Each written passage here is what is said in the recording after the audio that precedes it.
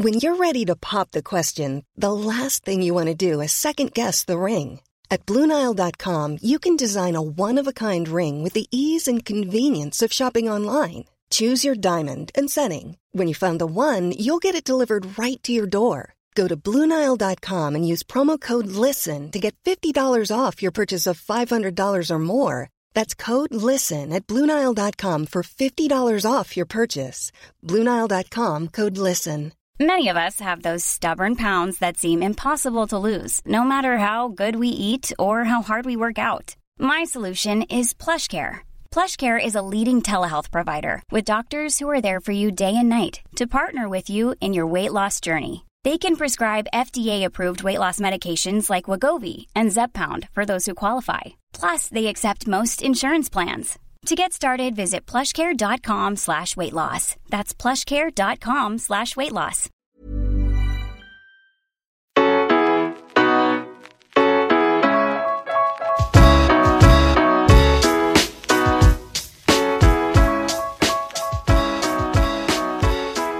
Welcome along to Classic Fights down the Rocky Road, where we'll be reviewing some of the forgotten and some unforgettable moments to have ever taken place in the ring. I'm Simon Maguire, and on this week's show, I'm delighted to be joined by boxing writer for the Irish Sun, Kevin Byrne, and by former four-weight Irish champion, Jim Rock. Gents, welcome to the show. How you doing? Thanks, Simon. And as we know, this week's show is Kevin's choice. Kevin, what have you got for us?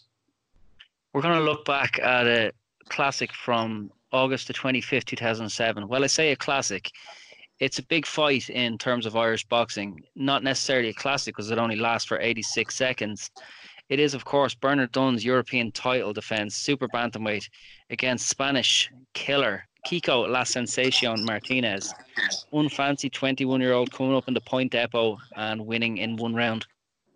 Yeah, it was a bit of a stunner, all right, at the time, wasn't it? Jim, you were there. You were working on TV commentary, weren't you? I was working for doing the commentary on the fight. It was the night before. The next day, the point depot, as we knew it, got knocked down and then was rebuilt as the O2. And I think one of my last comments doing the commentary was that they don't need demolition men or JCBs. I says they could just get Kiko Martinez to knock down the building, really. Yeah, unbelievable. What a night! Like for that famous venue, that all the people who came and shook it up over the years, the last person to really do so was a Spaniard we'd never really heard of until that stage, but still going strong. He went on to win a world title, has had a couple of big fights in Ireland since, a few small ones as well, and a name that is going to be memorable to every single Irish boxing fan, Kiko Martinez. Yeah, he's a tremendous looking athlete. I mean, when you look at the again, I said that I made a comparison to him and Mike Tyson. I said he was like a little mini Mike Tyson, and that's exactly the way he was built. You could see by looking at him, he was just powerful. So, I mean, I think that, you know, if Bernard had to get over the first 1, 2, or 3 rounds, we would have seen a different outcome in the fight with Bernard's skill, but he just wasn't prepared for that sort of power and to be hit with them shots at the very start of the fight. It's the worst time you can be hit with shots like that. Yeah, and that's the fight plan laid down by Harry Hawkins, Bernard Dunn's trainer. Stay out of this guy's way for the first couple of rounds. Do not engage with him. Box him at distance. Stay out of his way. And Jim, something you said at the start is interesting, how it was the last fight before the point came down, like the following day. So Bernard Dunn had defended his European title in a voluntary defence against a Norwegian, I think Wallstatt, in June. And only 8 weeks later, he's fighting Kiko in another European title defence. So he doesn't have long between the fights. Now it shouldn't be too much drama for a great fighter or for a top fighter, but maybe Bernard in later years felt he didn't give himself enough downtime before taking on the Kiko Martinez fight. No, I would disagree with that. I think you're better off having your fights in quick succession because it means you're not getting out of shape, and you can keep up your training. And you know, I think I'd say 95% of fighters wish they had more fights rather than having the breaks in between.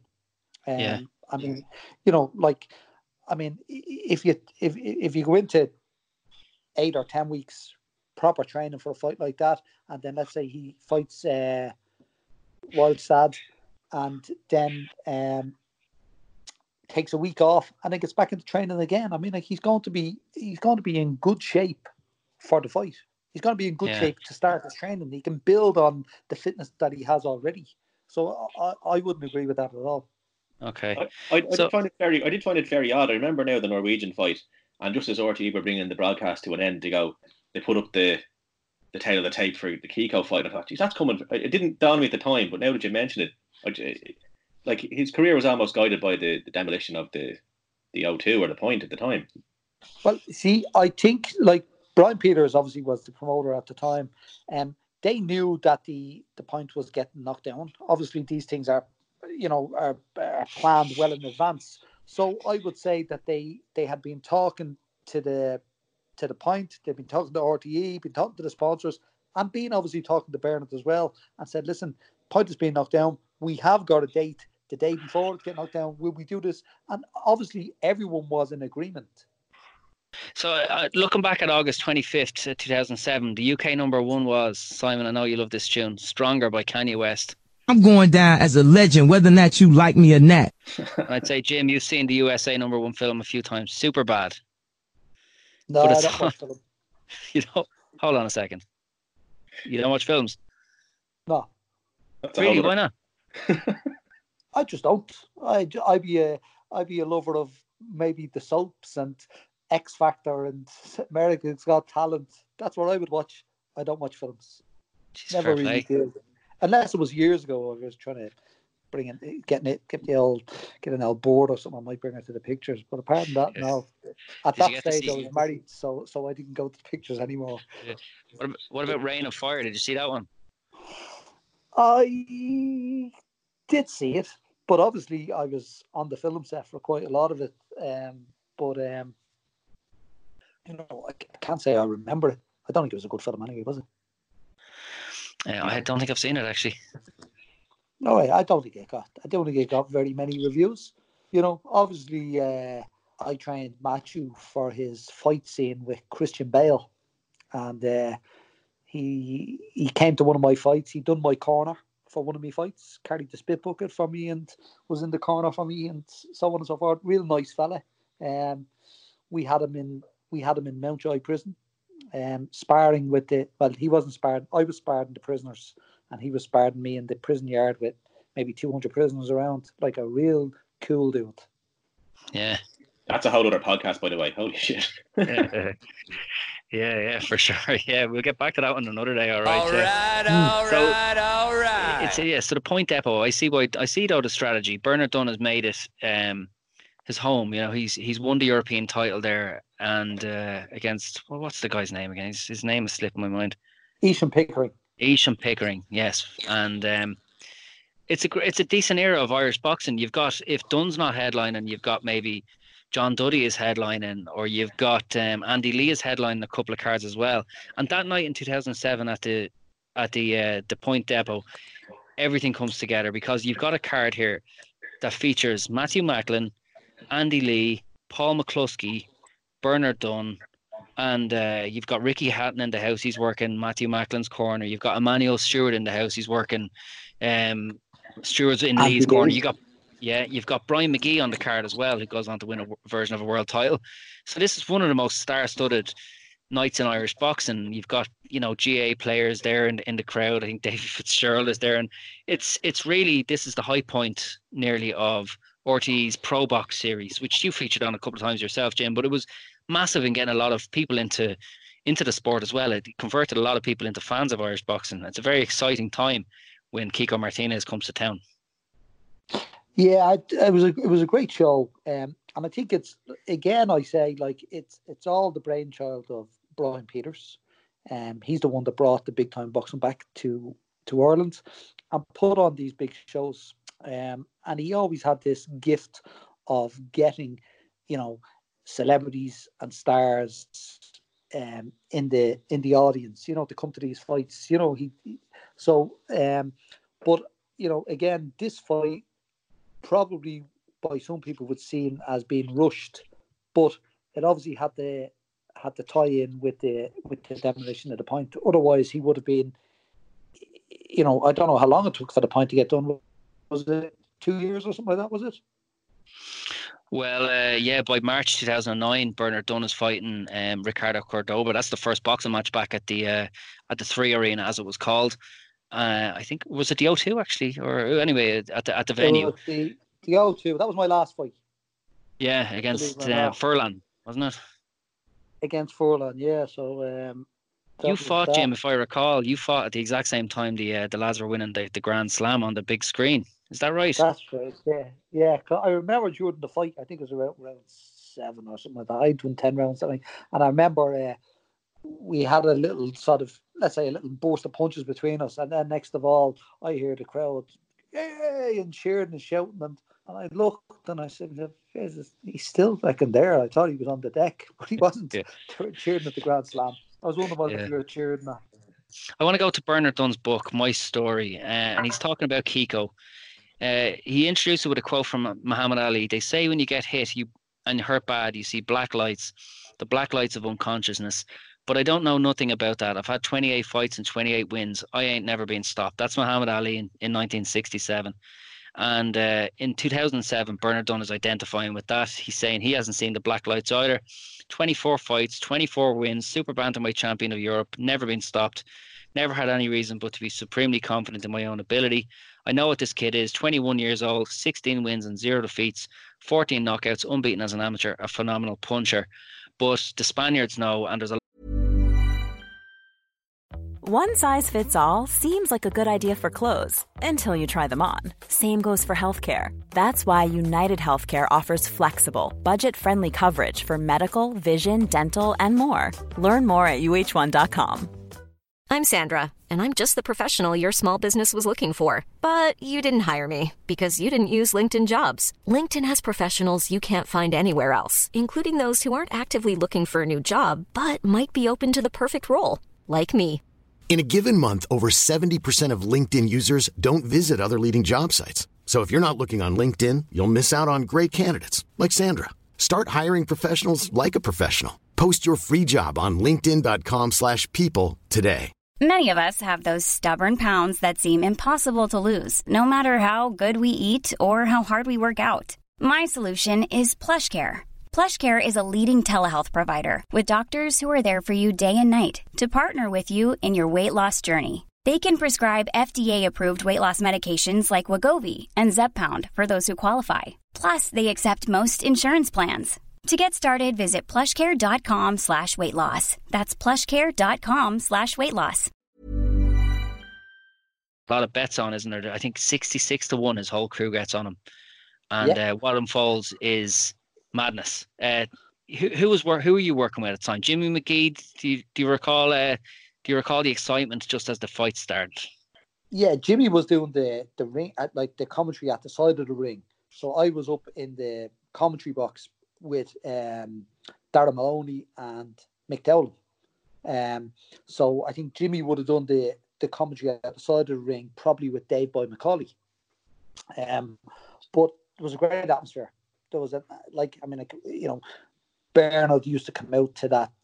I used to always call it the devil song, whatever. I don't know what it's called, but it always reminds me of the music from The Omen.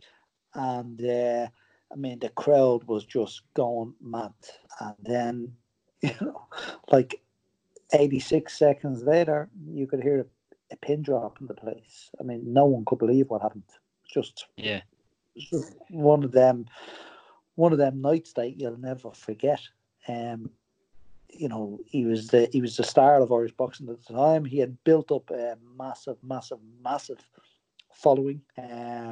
Had all the TV stations, the papers, the radio stations, everyone was on board, and then it just all came crashing down very, very, very quickly. But again, that's boxing for you, and that's the thing where you can never take your success too much for granted, because it's just one punch can change everything in boxing, and that's a fine example of it. Absolutely. I'll take up the prologue from Bernard Dunn's autobiography, My Story. He says, I start well. I don't follow Harry's instructions to stay out of range in the early going. I fire off a flurry of punches, left lead and a right cross, followed by 2 left hooks to the body. No damage inflicted, so I stand tall and wait for another opportunity. This is my town, my ring. I throw a left. Kiko is waiting. He counters with a right, followed by a savage left uppercut. Down I go. Dazed, I jump up. I claim it was a slip. It wasn't a slip. I look to the corner. I can't make them out. On the count of 7, I nod to the referee, Terry O'Connor, that I'm fine. The end is coming just after the beginning. He hits me with a right hook. I'm backpedaling. My guard is wide open. He sets himself up with a right hand over the top. It whizzes past my left eye. He steadies himself and lets it go again. It connects with the top of my temple. It ruins me. After that, I recall, lads, there was a flurry to the corner. Kiko landed, I think, a couple of rights, then 2 consecutive big left hooks, and the referee stops the fight. I remember where I watched it. I watched it in my local pub in Blessington, the West Wicklow House, and a friend of mine got back from the toilet, and he's like, he was shocked. He says, when's the fight starting? And I imagine that was the experience for a lot of people in the arena, people getting back from the bar, people entering the arena, and the fight's over. It was fairly shocking to see. Certainly, I don't think it had happened, certainly in any headliner as part of the Pro Box series, anything live on Irish TV. It was a bit unprecedented. People hadn't seen anything like it for a long time. I suppose he's described it exactly. There was a lot of people in the Point Depot who missed the fight because, as you know, in between fights, people go out and get a drink in the bar, and then when the fight starts, they're drinking that last sup and they're trying to lower back their drink, and then they come back in and the fight was over. I mean, it was a night that there was so much expectations, and I suppose a lot of them were on Bernard Gunn's shoulders. But I mean, Bernard losing, I suppose it had its repercussions then for a lot of other fighters, because a lot of other fighters on the undercard were all relying on Bernard Gunn to win for the shows to continue and for them to keep getting work as such. And Bernard was the main man at the time. He was the main draw. And I mean, the sponsors were involved with Bernard, So, I mean, it had sort of repercussions for the rest of the undercard, even though the boxing still went on. But it didn't go on in as much of a. There wasn't as much of people wanting to go in Dublin for sure. Yeah, that there was with Bernard Dunn. Of course, the demolition of the Point meant they had to go on the road. Fights took place in Cork, in Mayo. Part of Bernard Dunn's comeback took part at the Briefy House. So things had to go on the road as well, yeah. Yeah, they had to go on the road.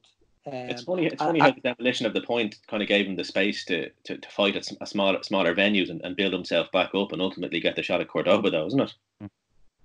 Yeah, well, I mean, like I think, like with any fighter, like when you get beaten, you come back and you have 1 or 2 fights or 3 fights, and then you go back in at the sort of top end again, and that's what he done. And I mean, like talking about coming back and winning the world title at that time. I mean, like I would say that certainly 50% of the people there, even though they would have paid in their money, they didn't think that Bernard would have won that fight. Absolutely. And I was one of them. And I said it on. I was in the commentary box. You didn't pay in, was you? Sorry? You didn't pay in. You're all right. I didn't pay in because I fought. I know, yeah. I'm joking. So I got paid for fighting, and then I got paid by RTE to do the commentary later on. So it was great. I got paid twice. Yeah. But myself and Matthew Macklin and Mick Dowling, we were doing the commentary. Now, before they like on the sort of TV, they'd say to you, listen, lads, when we come back after the break, we're going to ask you what you think and who you think is going to win and so on and so forth. And the 3 of us didn't think that Bernard was going to win. The 3 of us. So when they asked us live on TV, well, Mick Dowling said that, oh, well, like Bernard might win on points. And I was there listening to it. I said, Jim, what do you think? And I said, look, I don't think he's going to win. I think this fella is too good. And Macklin said, no, I think Bernard's going to win. So when I went to the next break, I said to the 2 of them, I said, you are a pair of shits. I says, like, you didn't say what you said, And they said, oh, yeah. So when the fight was over, Matthew Macklin, all credit to him, he said, oh, listen, to be honest, like, I didn't think Bernard was going to win. He says, so I have to agree with Jim. He says, you know what I mean? He says, so that was it. So they sort of backtracked on what they said. But nobody thought, I think, that Bernard was going to beat that fella. And like he did. I mean, he boxed out of his skin that night. I mean, I don't think we've ever seen a sort of, I don't know if we've seen a performance like that by an Irish professional. I know I never did before or after that fight. You know, that was just an unbelievable performance. Well, it's definitely, we're actually going to definitely do that episode in a couple of weeks' time. And it's because it was probably, for most people who were in attendance, it was the greatest sporting event they ever attended, I would imagine. For me, I don't think anything has ever topped it. And I've been at a couple that have been close, but no, I don't think anything has really topped Bernard Dunne beating Ricardo Cordoba. But when you lose in the first round like you did against Kiko, and we're not trying to do this episode to rub it into Bernard, I really want to actually demonstrate the mental fortitude it took to come back from a loss like that. Like Simon, you were saying, there's not many, like we were discussing this prior to recording, there's not many boxers who've managed to be knocked out in the first round and come back and become world champions. Like Manny Pacquiao had a couple early stoppages in his career, but you know, not too many. Yeah, well, I mean, the Amir Khan, of course, had his stunning loss against Prescott, and Prescott was a big puncher like Kiko as well, an unheralded name, but you looked at his record, you kind of thought, no, this guy could be dangerous, and he stunned the crowd in the UK that night. But like Dunne, can rebound it, obviously, and we know how he went on to win world titles then, you know. But it doesn't happen that. You're right.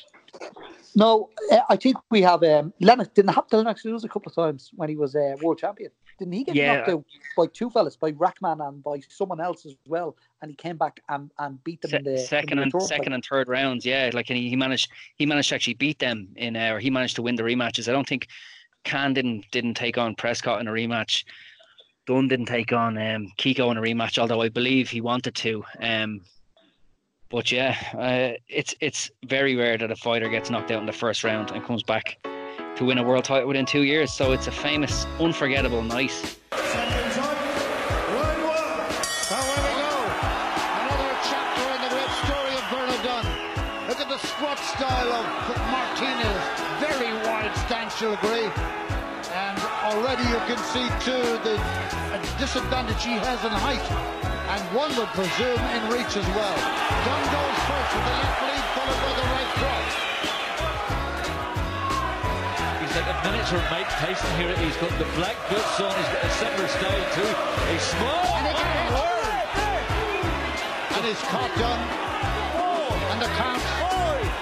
Dunne disagrees with that. Says he tripped over and fell, but he was certainly caught in some shape or form.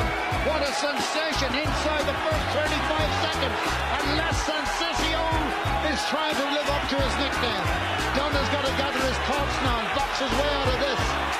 Martinez going after him. And he's done again, Dunne, as Martinez catches in the right hand and goes straight away to the corner.